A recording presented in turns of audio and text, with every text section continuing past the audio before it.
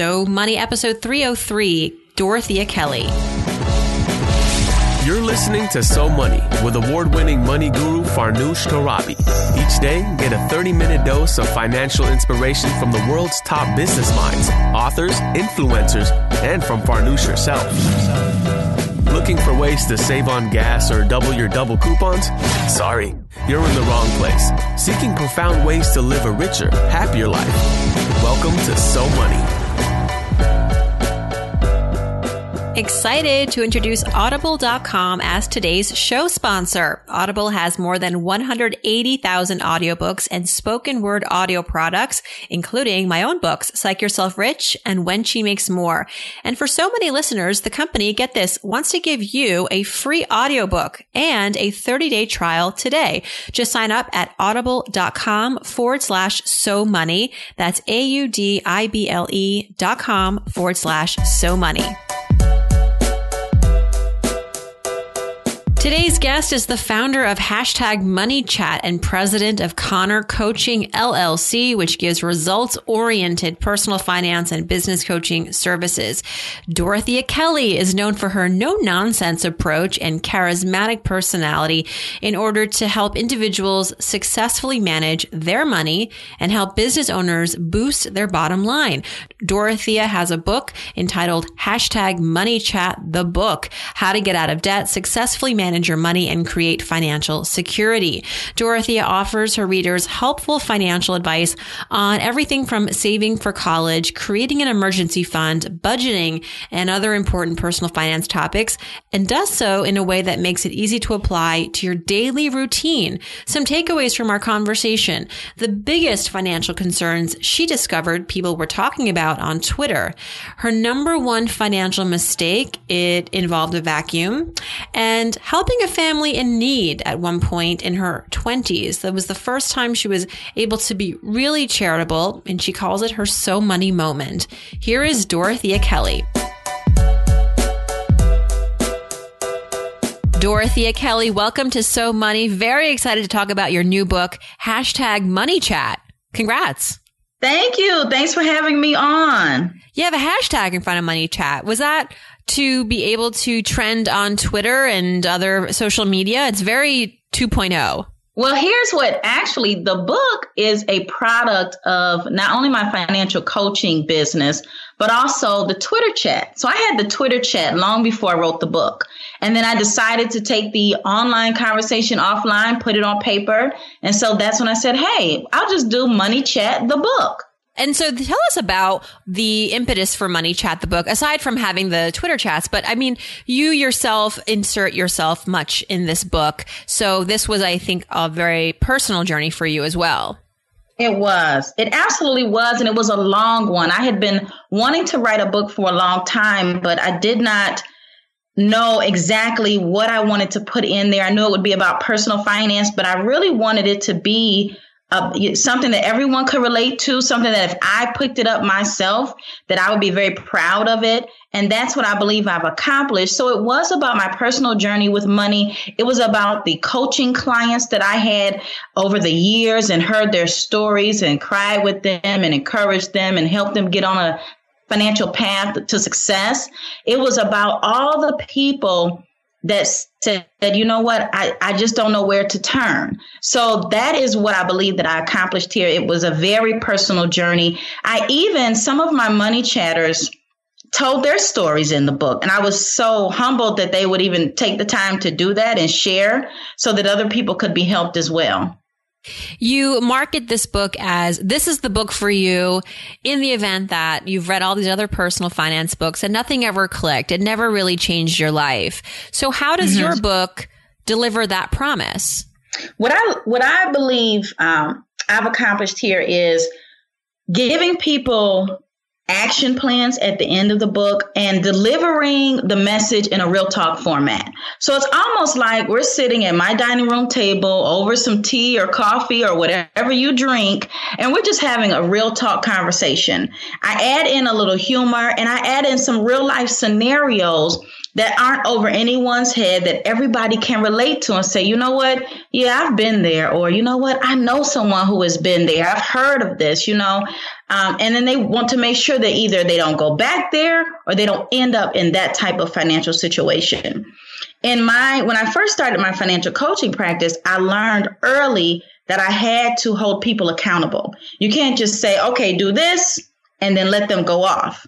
So I started giving clients homework, and I thought about that with the book. I said, there's no sense in reading and it just being the end. At the end of each chapter, there's homework, there's assignments, there's to-dos that they can go that day, leave, and have action plans that they can actually achieve. And I have to say, as an author myself too, I really love the structure of the book where you've got anecdotes sprinkled throughout the book. So it's not just your voice, you're hearing from other people. So it really makes it for a friendly read, if I dare say, because personal finance books can sometimes feel very overwhelming and cumbersome. But this one has tons of resources as well. And of course, those action steps at the end. So well done. That means a lot coming from you. So I appreciate it. Absolutely. Well, we should tell the audience how we met. We met at FinCon 2015 and, it was just nice to, you're such a lovely energy. And, I don't know, it was like, when I think of FinCon, I think of Dorothea because we happened to attend a lot of the same. Yeah. We were at some of the same, workshops and we had drinks together. So it was, you were a big part of my experience and, and it was a good one. So let's transition now to some so many questions. And I'm sure throughout this, we'll also learn more about you and your book and your journey. But if you had to summarize your financial philosophy in a word or in a sentence or two, Dorothea, what is it? What's your money mantra? My money mantra is it's never the end of the world. And I honestly cannot take credit for it. A dear friend spoke those words to me when I was going through something very major. And when she said it, it freed me. And I said, you know what? You're absolutely right. I'm going to wake up in the morning and come up with a new plan. And that is what my message is to everyone. No matter what you are facing financially, it's never the end of the world. You can get through it. You will get through it. And you are not the only one to have faced any particular situation. So anytime I'm facing anything, whether it's personal or professional or financial, that is what keeps me going. Don't make emotional decisions. Take a deep breath. It will truly all work out.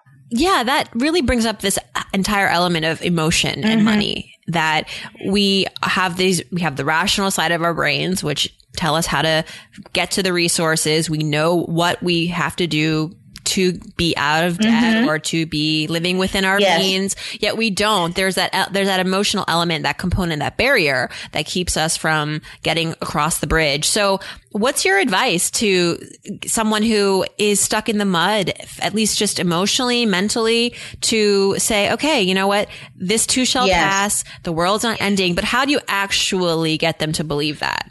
The way I get them to believe that is by having them write down what their goals are. So in order to get past this emotional, being stuck emotionally, you have to say, you know what do I really want to achieve? And if I stay here, am I going to be able to achieve it? So I have them write down their goals.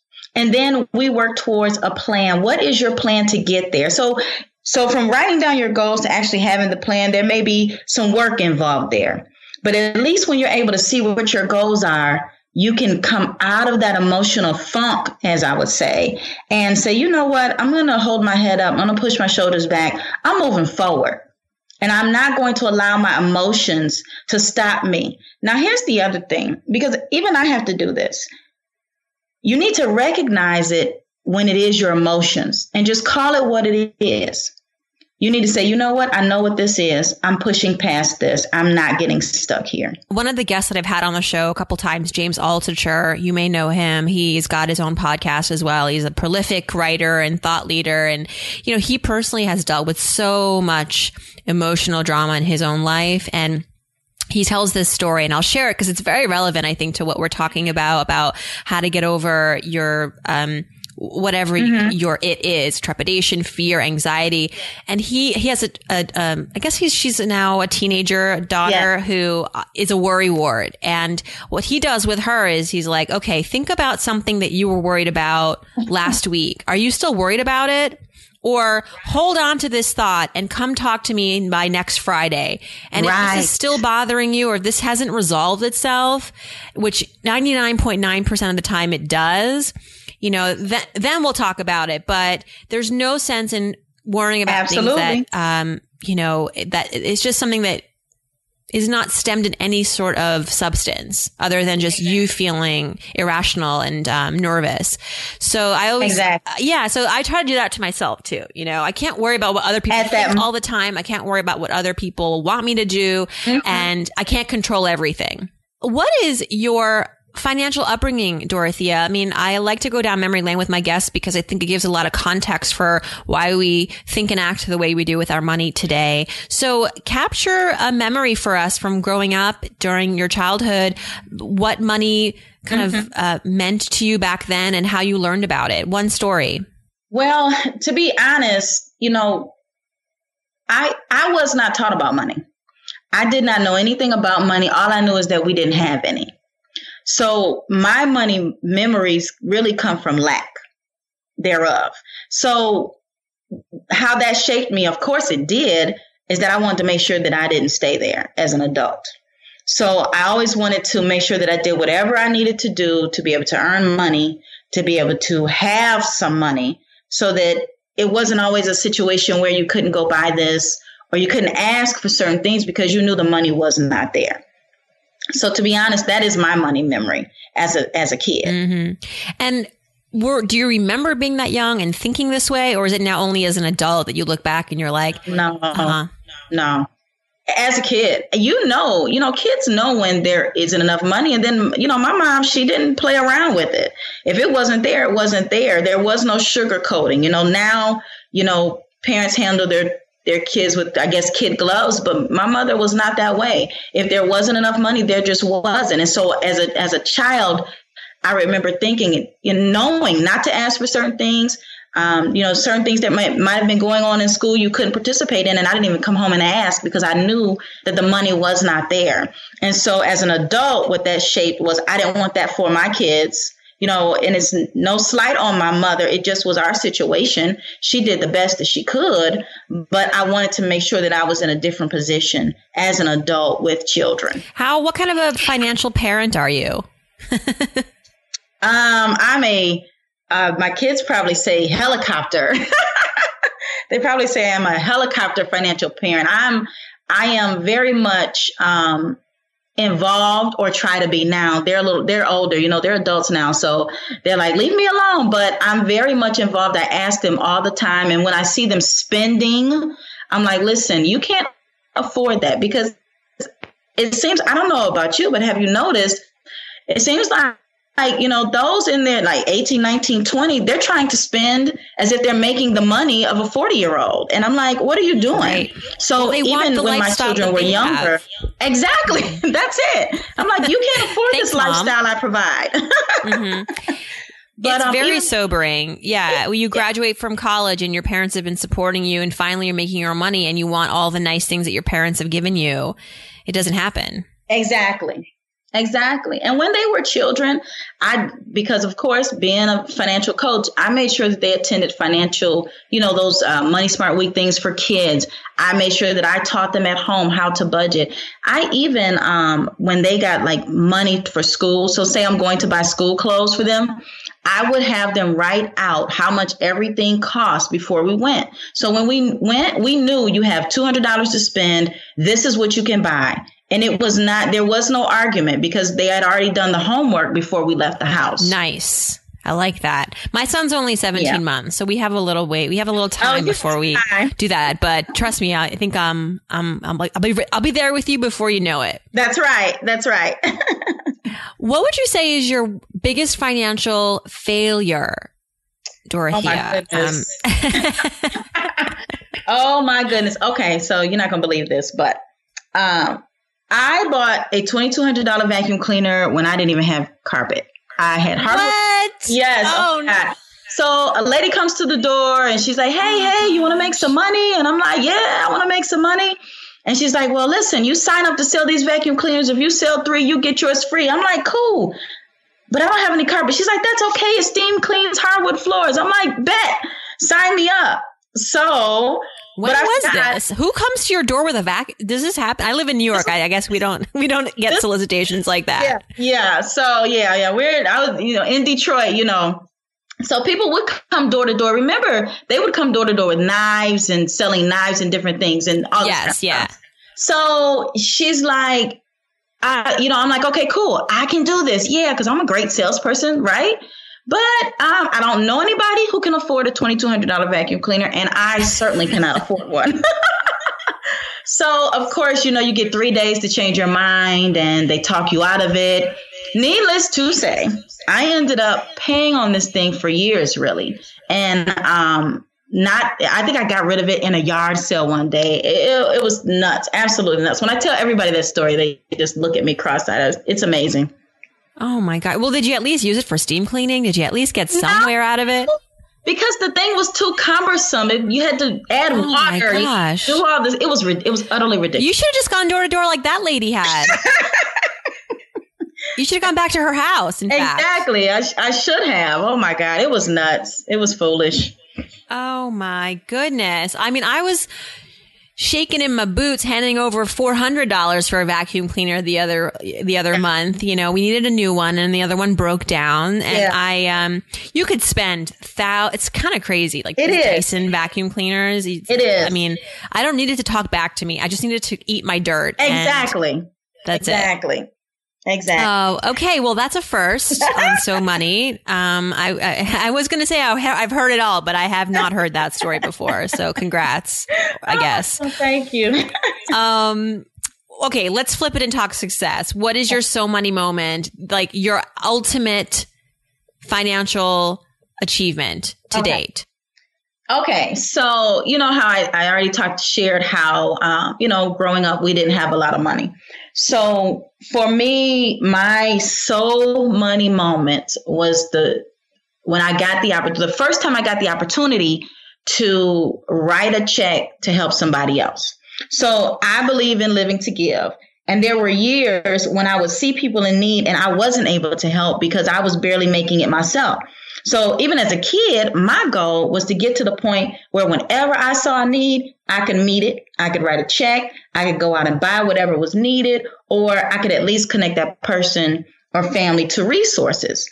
So that is my financial win. The first time I was able to do that for, I think it was a single mom and she had 3 kids, and I was able to rally people to help her and write a check myself. I really felt like I had made it in my sense, because what that meant for me was my household was stable, because you can't write checks when you're still struggling yourself. So what that meant was, I had arrived at the place that I had thought about as a kid. You know what I mean? So that, of course, the book is a huge financial win for me because of what that takes. But being able to help other people, those everyday folks that need different things that you hear about, and being able to meet that need, that's really important to me. Well, so tell us more about it. How did you help them? How much did you give? What did she do with the money? So this was a young lady, and we were at the very first time, we were both around the same age. We were in our 20s. Maybe I was in my later 20s.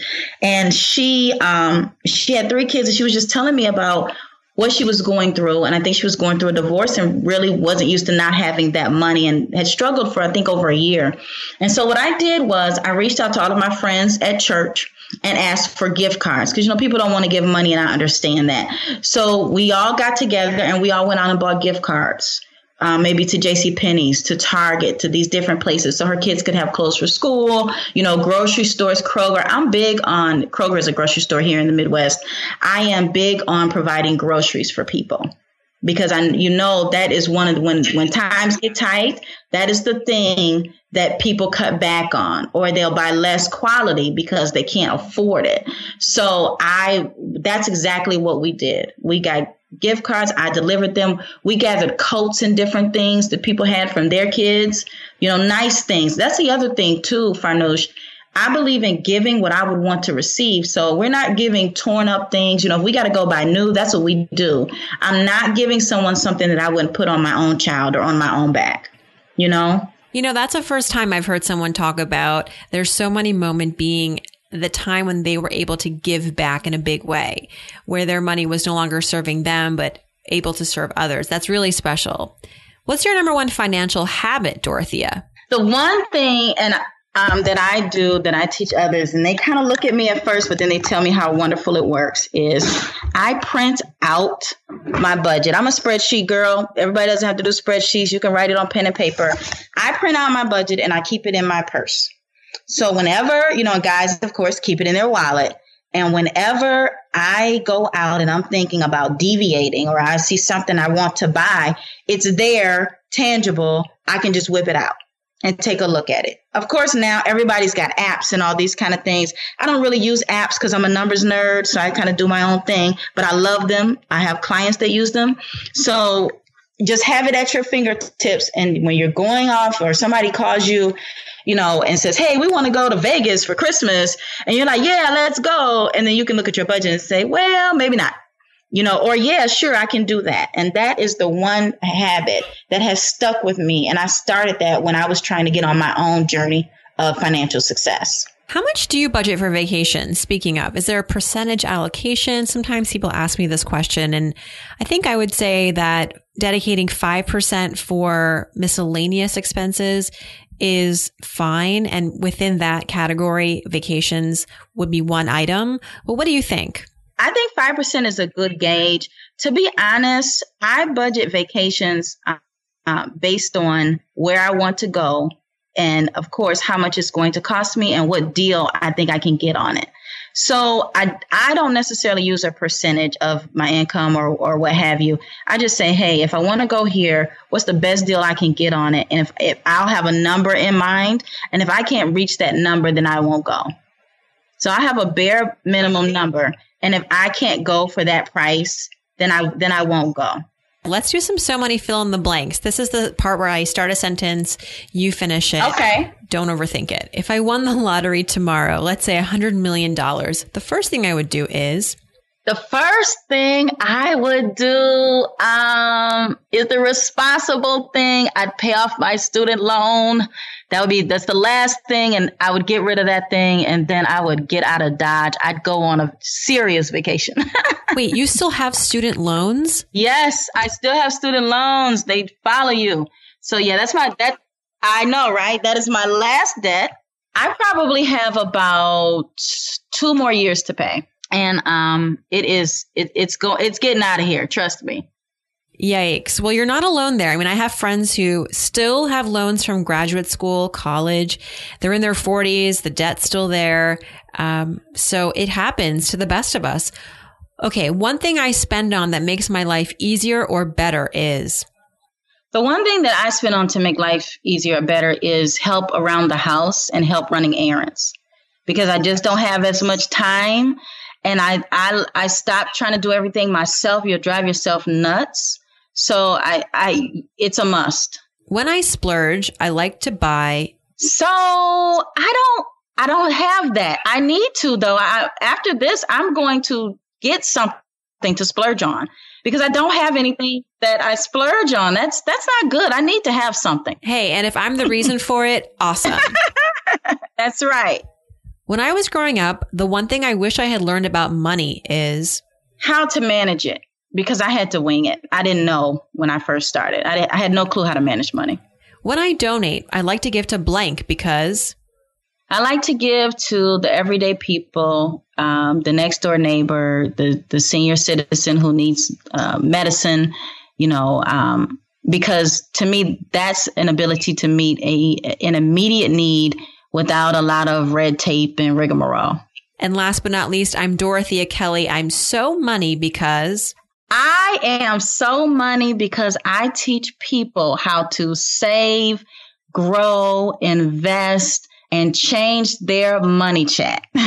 Your hashtag money chat, in fact. Thank you so much, Dorothea. It was a pleasure to reconnect with you. Thank you. I appreciate it. I've had a great time. Once again, thanks to Audible.com as today's show sponsor. Remember to head to audible.com/SoMoney to sign up and get your free audiobook and 30-day trial today. Audible.com/SoMoney. If you'd like to learn more about Dorothea, and I hope you do, her website is themoneychat.com. She's also on Twitter at Dorothea Kelly. Check out SoMoneyPodcast.com for this interview, its transcript, and the comments. And of course, while you're there, click on Ask Farnoosh and send me your questions. Looking to hear from you about what is on your money mind, because not only do I want to answer it on the Friday episodes, but I'm looking to develop a nice program for everybody in the new year, but it needs to be catered to your needs, your interests, and your questions. So let me know what you would love to learn more about that's outside of this podcast, beyond what you're getting from this experience. And so hopefully we can create something that's really rich and valuable for you. Thanks everyone for tuning in. I hope your day is so money.